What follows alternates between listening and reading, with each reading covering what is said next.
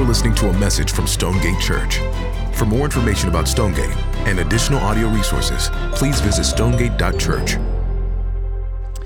Well, why don't you go ahead and turn to Proverbs chapter 4. It'd be helpful to have that out and open there on your lap. And while you're doing that, I want to introduce you to a man named Saul.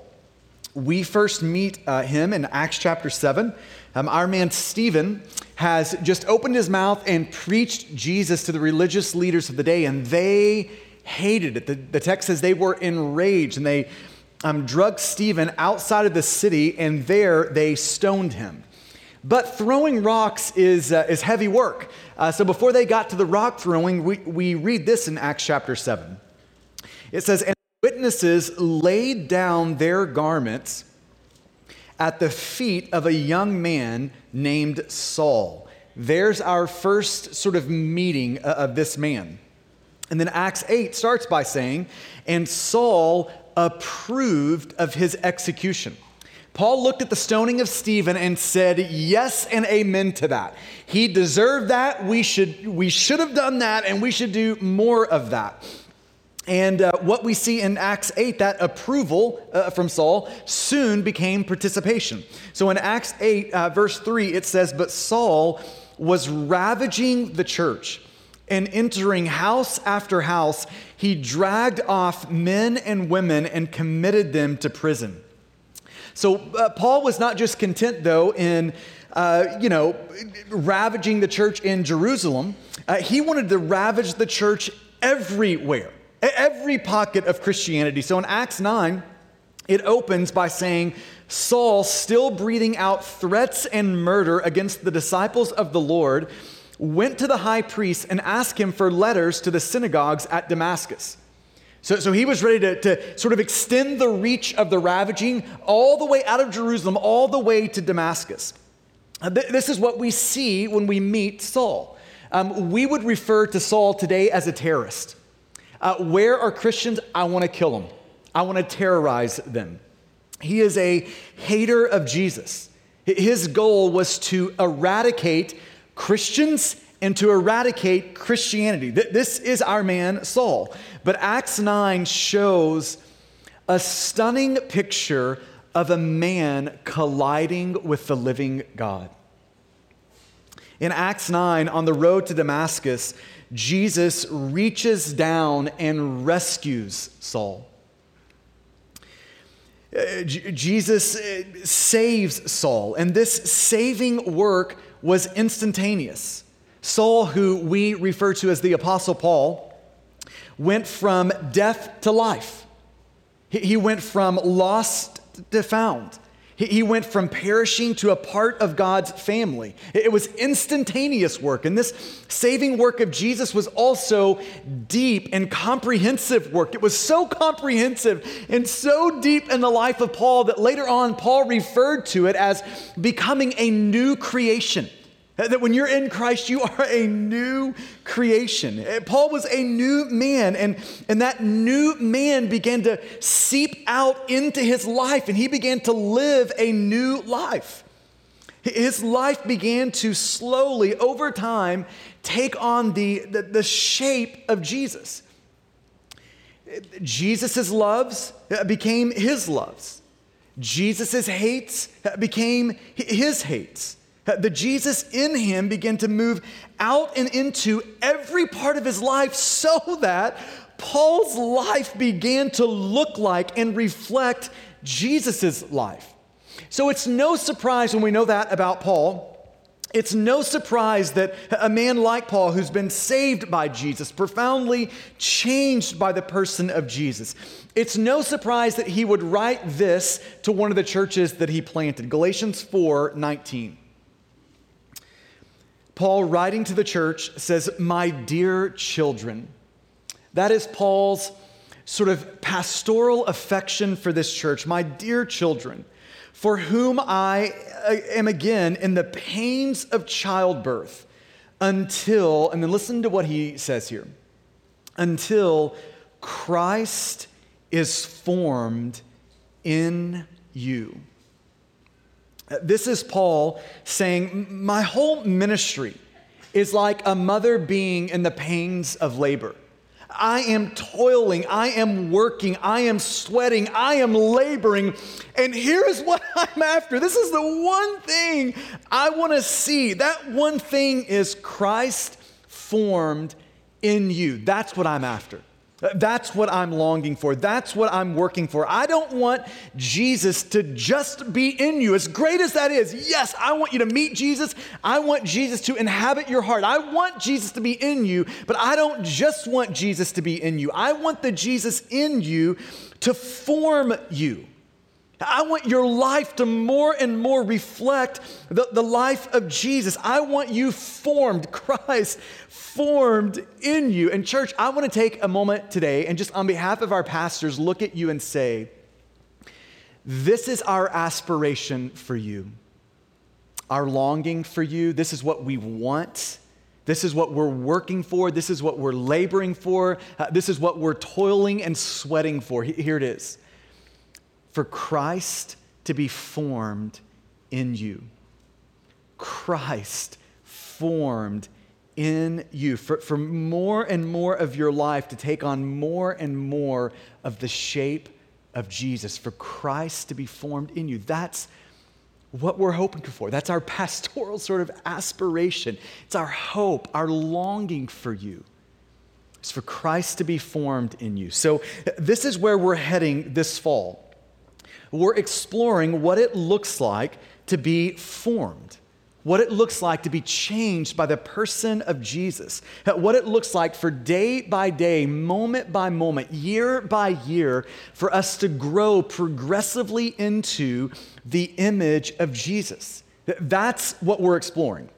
So today I want to take the first step into this series called Formed. The first step in, and to do that, I want to think through with you one verse out of the Proverbs. And it's Proverbs chapter 4, verse 23. It's a simple verse, short, it's memorizable. I would encourage you to do that.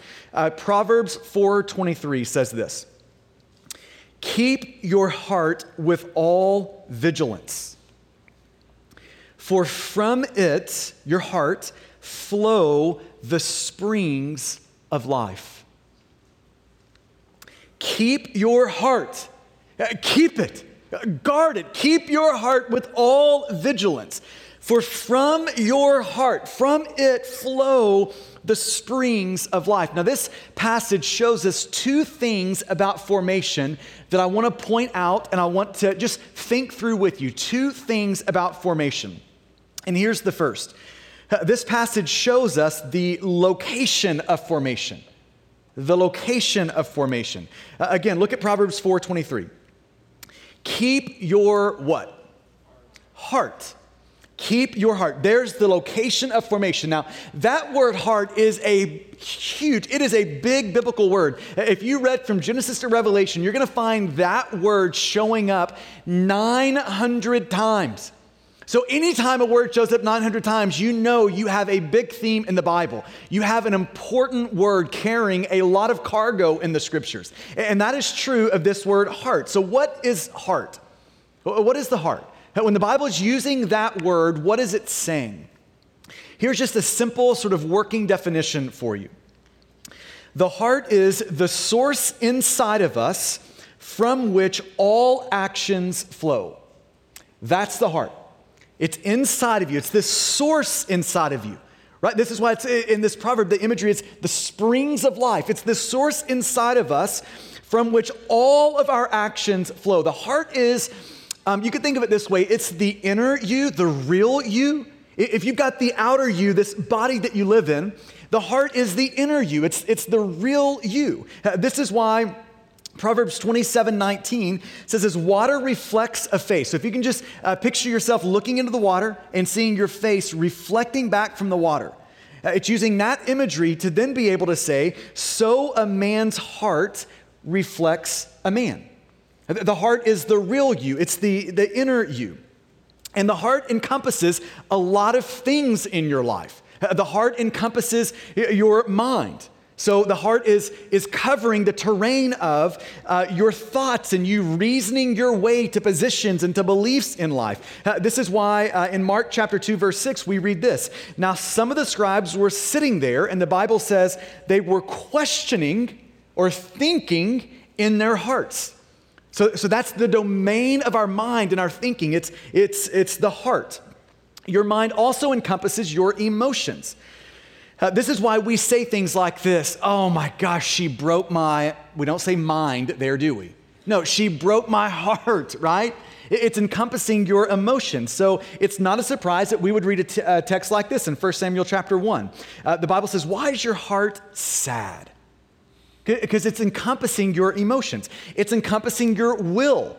I'm going to do this, not that. That's all happening in the domain of your heart. So it's not a surprise that we would read Paul say this in 2 Corinthians chapter 9. Each one must give as he has decided in his heart. It's your will. And it's also your affections. And I want to just, in particular, highlight your affections. Your affections or your desires are the foundational layer of your heart. It's what's down at the core of your heart is your desires. The deepest contours of your heart are full of affections, longings, loves, wants, desires, hopes. As a human being, you are not primarily a thinker. You are primarily a lover, a wanter, a hoper, a desirer, a longer. That's what you primarily are at your core. And all of those loves that fill up your heart, all of those affections, those desires that fill up your heart, point your life in a direction here, and then it propels your life in that direction. That's what's happening. All of that's happening in your heart. You put all of those things together, and now we've got a biblical portrait of what the heart is. Paul Tripp describes the heart this way. He says the heart is the control center of your personhood. That's good imagery. He says it's the seat of your thoughts and your desires and your emotions and motivations and your values. He says it's your control center. Your heart, he says, is the steering wheel of your life. All of that is good imagery to describe what the Bible means when it's saying your heart. Or we could just say it this way. It's the source inside of us from which all actions flow. So this is why Proverbs 4:23 says, above all else, guard your heart. Now, why would it say that? Well, here's the reason. For everything you do flows from it, Proverbs 4 says. That's why, because it's the source from which all of your actions flow. Now, this is the consistent teaching of the scriptures. So let me just point you to Mark chapter 7 for a moment. This is Jesus talking about your heart. He's correcting the religious leaders of the day, and he says this in Mark 7. He says, for from within, out of the heart of man come evil thoughts, sexual immorality, theft, murder, adultery, coveting, wickedness, deceit, sensuality, envy, slander, pride, foolishness. Verse 23, all of these things come from within, and they defile a person. Jesus is establishing here the fruit to root principle. And he's saying all of this bad fruit, and he just has the laundry list, right? It's just sort of that comprehensive list. He could throw other things in there, but it's just a whole laundry list of bad fruit. It's sexual immorality, theft, murder, adultery. You can just see the list there. He's saying all of this bad fruit comes not because of your circumstances. It's not because of something out there. It's not because these people are idiots or that person did that thing to you, or if you knew what they did, you would respond. No, he's saying it's not because of any of those things out there. That's not our problem. It's not an out there problem. It's an in here problem. That bad fruit comes from a bad root, he's saying. And that root that is leading to all that bad fruit is right here at your heart. So now we can see why God is first and foremost after your heart. God is first and foremost after your heart. Let me distinguish. He is not first and foremost after your behavior. He is first and foremost after your heart. Do you know who behaved best in the New Testament? It wasn't the disciples. Who was it? It was the Pharisees, right? The religious leaders of the day. They looked the best, they prayed the best, they knew the most, they served the most, they went to church the most, they fasted the most, they everythinged the most. They had the behavior thing down. But do you know who got the harshest words from Jesus in the New Testament? The Pharisees. Jesus in Mark 7 looks at them and says, these people who behave so great. I mean, they are getting an A+ in behavior, but he says, these people honor me with their lips, but their heart is far from me. Then he goes on to say, in vain do they worship me. Like they're doing all of these religious things, but Jesus is like, they are worthless. They mean nothing to me.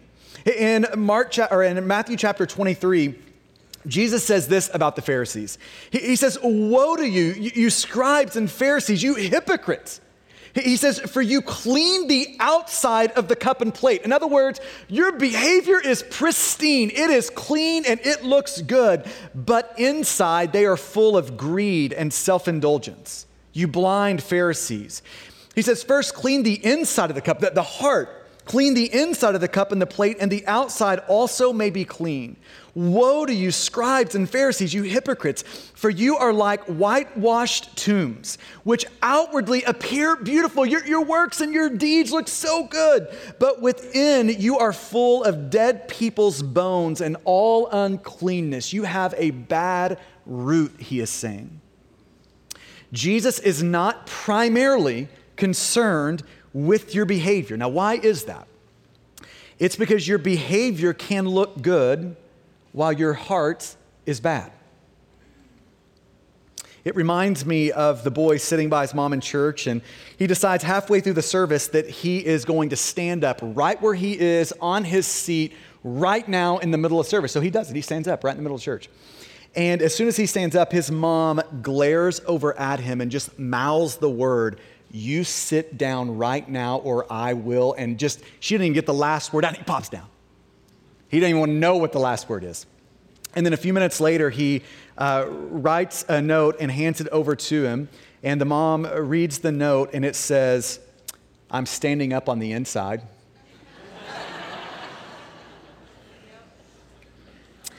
That's why God is after the heart. Because you can give God your behavior while withholding yourself. But when God has your heart, he has you. All of you. When God's got your heart, he's got the totality of you. This is why when Jesus was asked, teacher, which is the greatest commandment?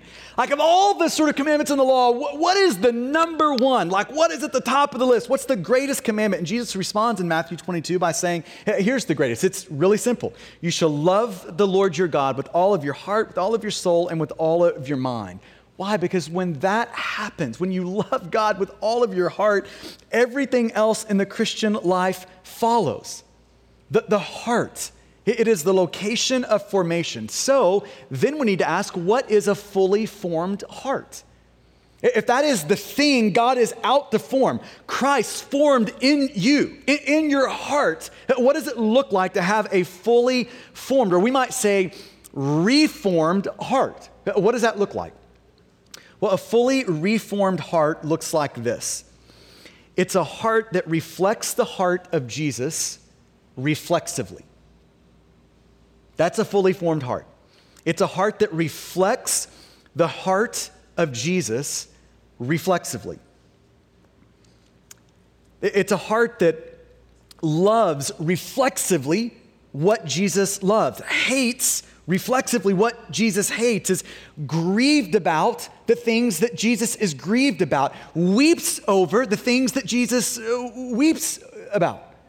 Reflexively, it's feeling and operating and seeing and responding like the heart of Jesus. That is a fully formed heart. Let me just use some imagery to help tease some of this out. Imagine for a second you're walking down, we'll just call it the path. It's the straight and narrow path, and it's this path with Jesus. And we'll call this path the path called joy. That's the name of the path. So you're walking down this path called joy, and Jesus, because he loves us and is gracious and knows we're going to have some problems as we walk down this path, he puts a fence along the path. And this fence goes by many names, but it runs beside the path to keep you from walking off the path into the surrounding wilderness called death.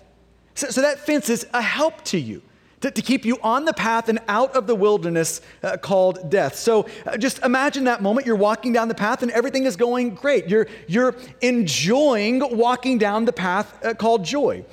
But then all of a sudden, that person offends you. And when they offend you, you lose your mind.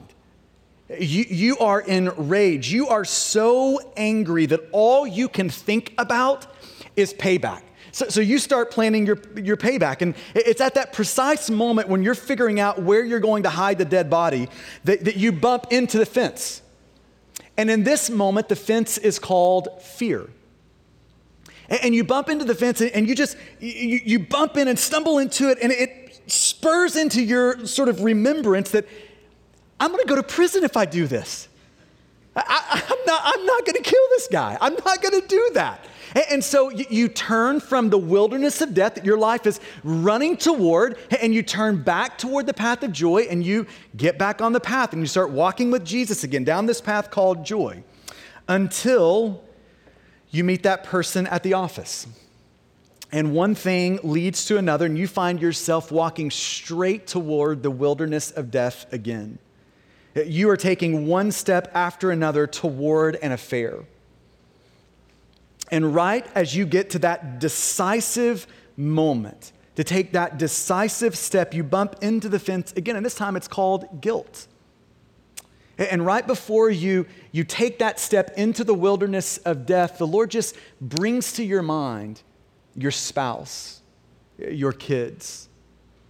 And you're like, man, I can't break their hearts like this. So you turn from the wilderness of death and you jump back onto the path and you start walking with Jesus again on the path of joy until you find yourself embittered against your neighbor because that dude's dog will not stop barking. You know what I'm saying? And so you just lose it. Every time this guy's name comes up, you take every opportunity you can to slander and to gossip and to convince everybody around you of just how bad this guy is, and especially his dog. And so every time his name comes up, and all of a sudden his name comes up, and you're about to open your mouth, and you bump into the fence again. And this time that fence is called the law. And you remember Ephesians 4:29, let no corrupting talk come out of your mouths, but only such as is good for building up, as fits the occasion, that it may give grace to those who hear. And you're like, God, I want to slander right now. I want to rip that guy to shreds with my words, but I know it's going to offend and hurt the heart of Jesus, so I won't. I'm not going to do that. So you turn again from the wilderness of death and you come back into the path called joy and you start walking with Jesus again. Now, think about each of those moments. We're all thankful for the fences out there, right? I mean, Jesus in his grace puts those fences, or that fence, beside the path to help us. We can get over the fence, we can jump it, we can act like it's not there, we can run through it, but that fence is there to help us along the way, to keep us out of the wilderness of death. But that fence is needed only because our hearts are deformed. That's why the fence is needed. To a deformed heart, the path of joy looks like death, and the wilderness of death looks like joy. That's what's happening in a deformed heart. But a formed heart, well, and think about that deformed heart. In each of those moments of obedience or returning to the path of joy, that obedience is happening, and that returning to the path of joy is happening because of a fence, not a reflex. Do you see that? We're having to bump into the fence and be reminded of what we're doing because our hearts want that wilderness of death. But that fence is reminding us to come back into the path of joy.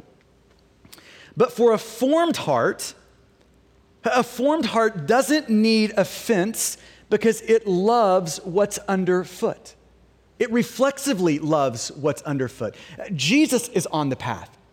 That heart reflexively loves Jesus. That purity is on the path. That heart loves purity. It's loving all the things that Jesus loves. It's hating all the things that Jesus hates. So it's loving what's underfoot. It looks at the path and says, where else would I rather be than right here on the path of joy? That's a fully formed heart. I'll use imagery to help with that. When I was in college, I was at a church, and the pastor the church I was going to at the time, I was listening to him preach, and he was talking about this moment when after church one day, he was walking to his truck that was in the parking lot. And as he walked to his truck, he noticed there was a piece of trash blowing across the parking lot. And so he's like, well, I'm not going to leave that trash there. I'm going to get it and I'm going to throw it in the trash. So he picks it up. And when he picks it up, he instantly realizes that folded up piece of paper is the centerfold of a Playboy. Now, this is the moment, isn't it? This is the moment where we all need to be aware. Do we need a fence? Or is our heart formed? Do we have a reflex in that moment that's correct? This is the moment. And I'll never forget him saying, in that moment, and he wasn't doing it in a boastful way. He's like, this is one of the first times in my life where I get to celebrate this. In that moment, my heart did not leap toward a lustful look, but my heart leapt toward grief and anger that an image bearer of Jesus is being exploited. That's a reflex. A reflex that didn't need a fence, but a reflex that had been formed by Jesus in such a way where the reflex kept him on the path because he loves what's underfoot. That is Christ being formed in a human heart. Jesus' loves becoming our loves. Jesus' hates becoming our hates. Jesus' grief becoming our griefs. And church, this is the sort of change Jesus wants to make in your heart. This is Christ being formed in you. The Spirit of God lives in you to form your heart like that. That sort of deep, profound formation. So this is the location of formation. It's your heart. And this is what it looks like for your heart to be formed into the image of Jesus. Your heart reflects the heart of Jesus reflexively. Now back to our text. Proverbs 4:23. Keep your heart with all vigilance, for from it flow the springs of life. Or the NIV. Above all else, above everything else, guard your heart, for everything you do flows from it.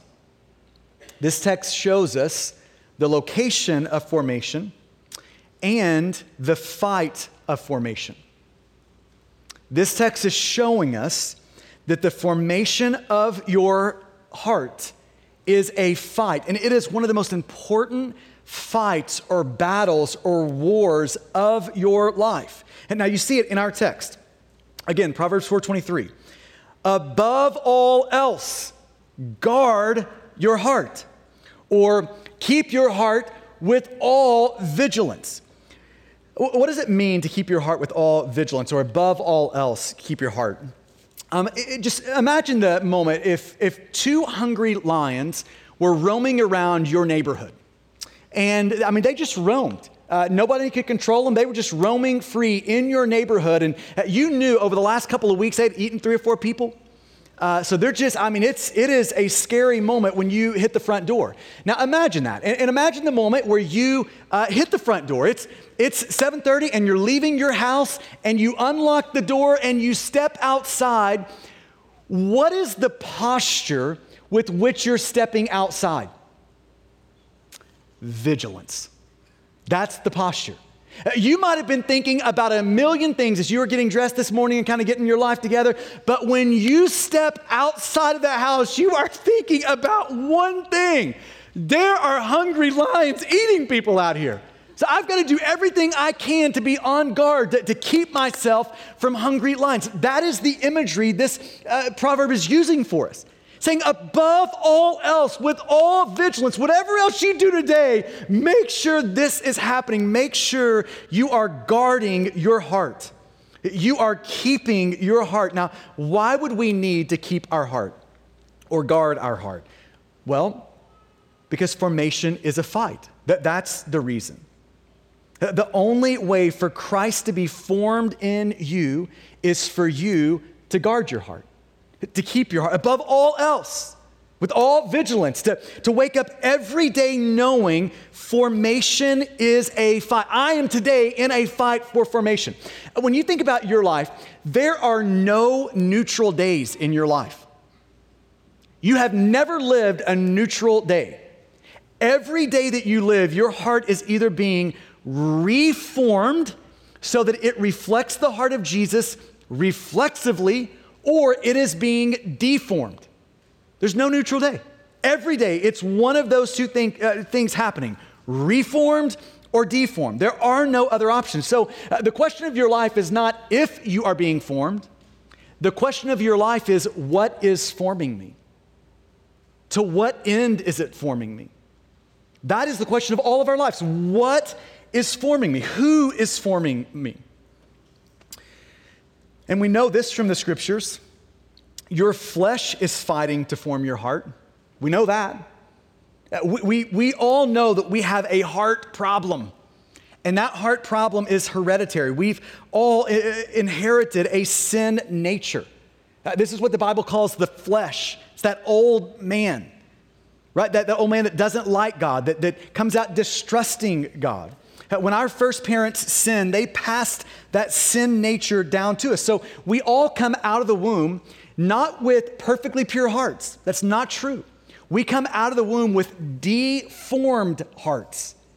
We come out of the womb with hearts spring-loaded to take our heart's longings and desires and loves and wants and hopes to everything but God. That's how we come out of the womb. Hearts spring-loaded to do that. And this is what the Bible calls idolatry. It's loving and trusting and hoping in anything more than God. And John Calvin was right when he said, our hearts, the human heart, is an idol factory. That's what our hearts are. They're just constantly pumping out idols. We're constantly taking our longings, our wants, our desires to things that aren't God. If we can just get this, then we'll be okay. If we could just have that, then we'll be okay. It's all of our longings being directed away from God to other things. Our hearts are an idol factory. Because of sin, this is what our hearts do. And that's true even if we are in Christ. Even if we're a follower of Jesus, this is still true of us. Because as a follower of Jesus, we have a new heart, but it is a not yet perfect heart. So we can all empathize with, we're just continually wandering away from Jesus, away from the path of joy, and we're stumbling, all of us, every day we find ourselves stumbling off the path of joy over toward the wilderness of death. That's because your flesh is fighting to deform your heart. The world is fighting to form your heart. When the Bible uses the word world, it could be talking about the big ball, this planet that we live on. That's one way the Bible uses it. But another way the Bible uses it is in 1 John chapter 2, verse 15. Do not love the world or the things in the world. Now, John is not saying don't love the planet. That's not what he's getting at. That's not the way the world is used. In this text, the world is used to describe what we just might refer to as the collective godlessness of a particular culture. That's the world, the collective godlessness of a particular culture. So it's the reason we oftentimes say this. Jesus isn't the only one making disciples or forming our heart. He's not the only one doing that. Our culture is making disciples too. Our world is phenomenal. The culture, the world around us does an amazing job of forming our heart so that it looks like it, not Jesus.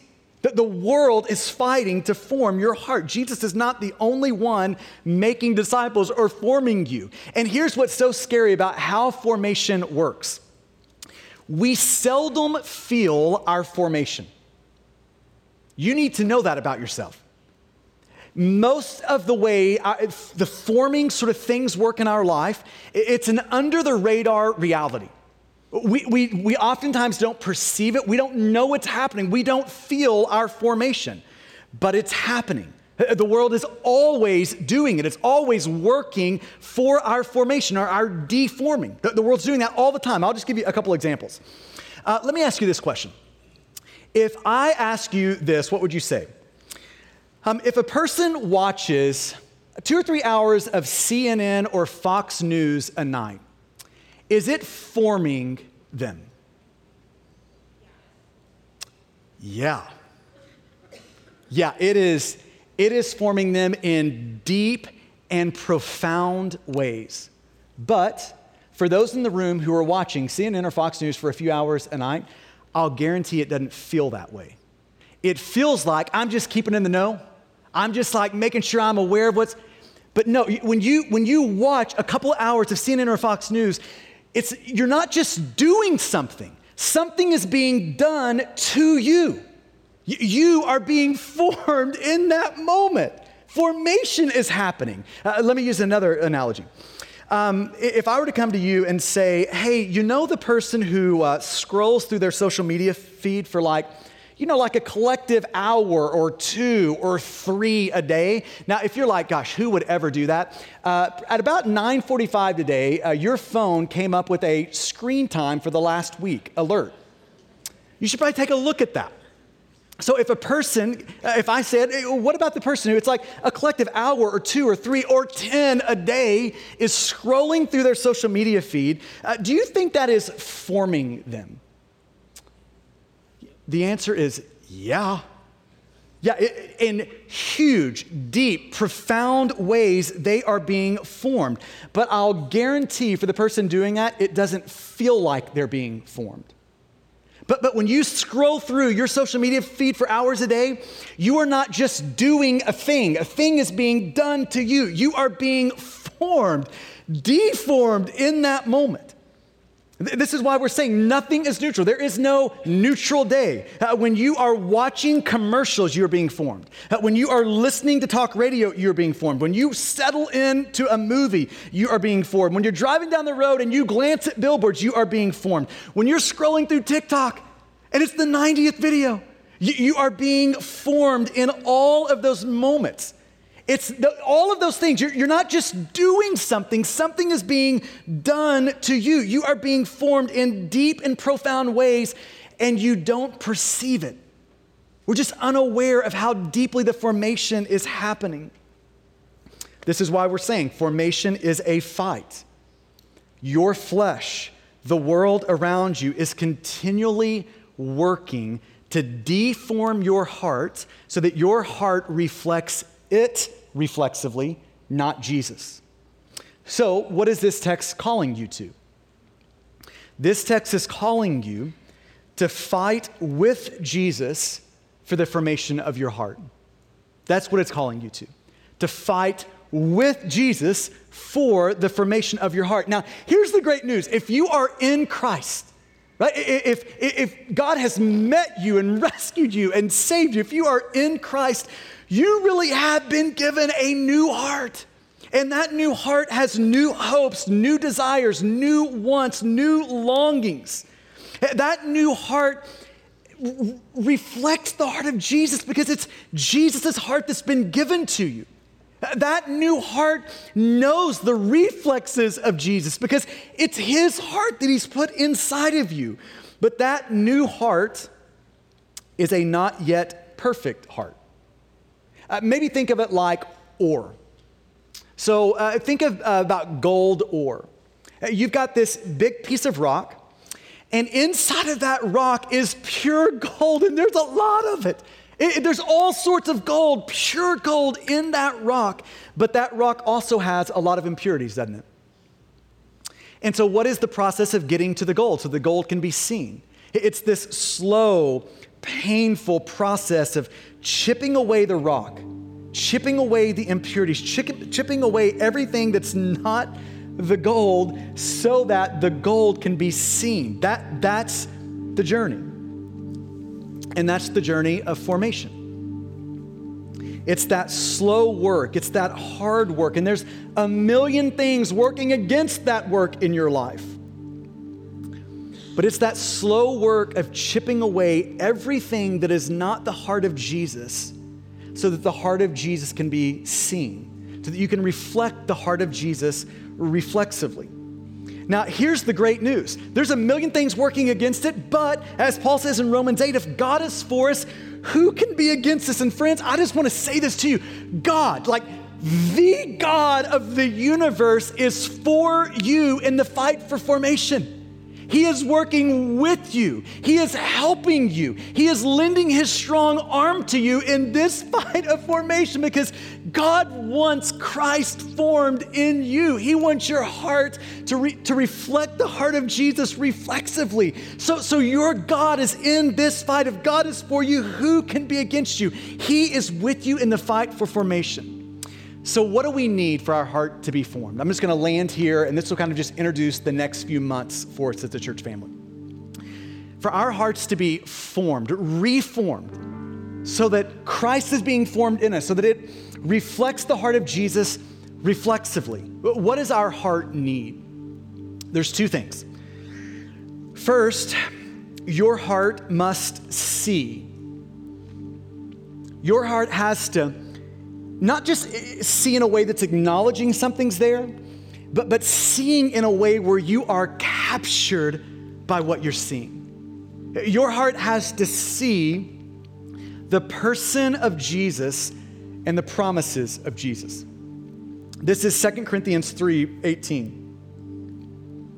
Paul says, "And we all with unveiled faces, beholding, seeing, being captured by the glory of the Lord, are being transformed into the same image from one degree of glory to another." How are we changed? How are we transformed into the same image, the image of Jesus, from one degree of glory to another? How does that happen? By beholding, by seeing the person and promises of Jesus. And this is what we're going to explore for the next month together. We're just going to hold up the person of Jesus and all the promises that flow from the good news of Jesus, his life, death, and resurrection. We're just going to hold them up together and stare at them as a church family. And as we are beholding Jesus, we're all going to have the chance to become more like Jesus. One degree of glory to another. One step after another. Your heart must see the person and promises of Jesus. That's our next month. And then here's the second thing we need. Your heart doesn't just need to see, your heart and its reflexes. Your heart must be trained. This is why the scriptures tell us to train ourselves for godliness. This is why Paul says to work out your salvation with fear and trembling. What Jesus has worked in you, a new heart, we work out. So that new heart is forming, Jesus is forming everything about our life. And we work that new heart out by training our heart so that it reflects Jesus reflexively. And so this is what we'll explore later on in the fall as we work through what we might just call spiritual habits or spiritual disciplines, those practices that have been used by Christians throughout Christian history to see their hearts reformed by the Lord, to see their heart reflect more and more the heart of Jesus reflexively. Behind me, underneath that text of formed, is a picture of the Grand Canyon. I don't know how many of you have been there. It's an amazing sight. I actually had the chance to propose to Laura, my wife, on the banks of the Grand Canyon, on the South Rim. It's just unbelievable. It's one of the most beautiful places on earth. When you walk up to it and you see it, the grandeur is captivating. It's amazing. And do you know what formed that huge canyon? A relatively small stream of water. And in the same way, these small, seemingly insignificant habits, these practices, over a long period of time, gradually, slowly, reform us into something beautiful and grand. Christ formed in you. So church, let's be on guard. Let's keep watch. And may we give ourselves to this fight, the fight of formation. Amen? Why don't you pray with me? Let me give you a chance to listen to the Lord for a moment. This is your chance to ask the Spirit of God to press into you what would be most helpful today.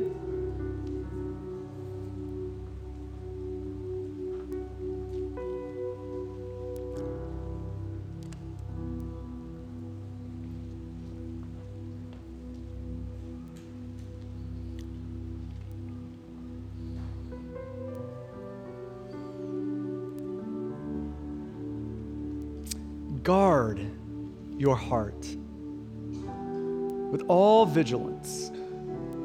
Keep watch over your heart. I think the place that's going to start for most of us is, and really this is homework I want to give you this week. It is for you to spend 10 to 15 minutes with the Lord, and it can start right now in this room or there in your living room if you're watching online. It can start right now for you. It's 10 or 15 minutes of you sitting with the Lord and asking Him this one question. What in my life right now is most deeply forming me? What is forming me? It's not a question of if something's forming you. It's what is forming me. But what in my life is deforming me right now? What in my life is training my heart to reflect it reflexively, not Jesus, but what is deforming me?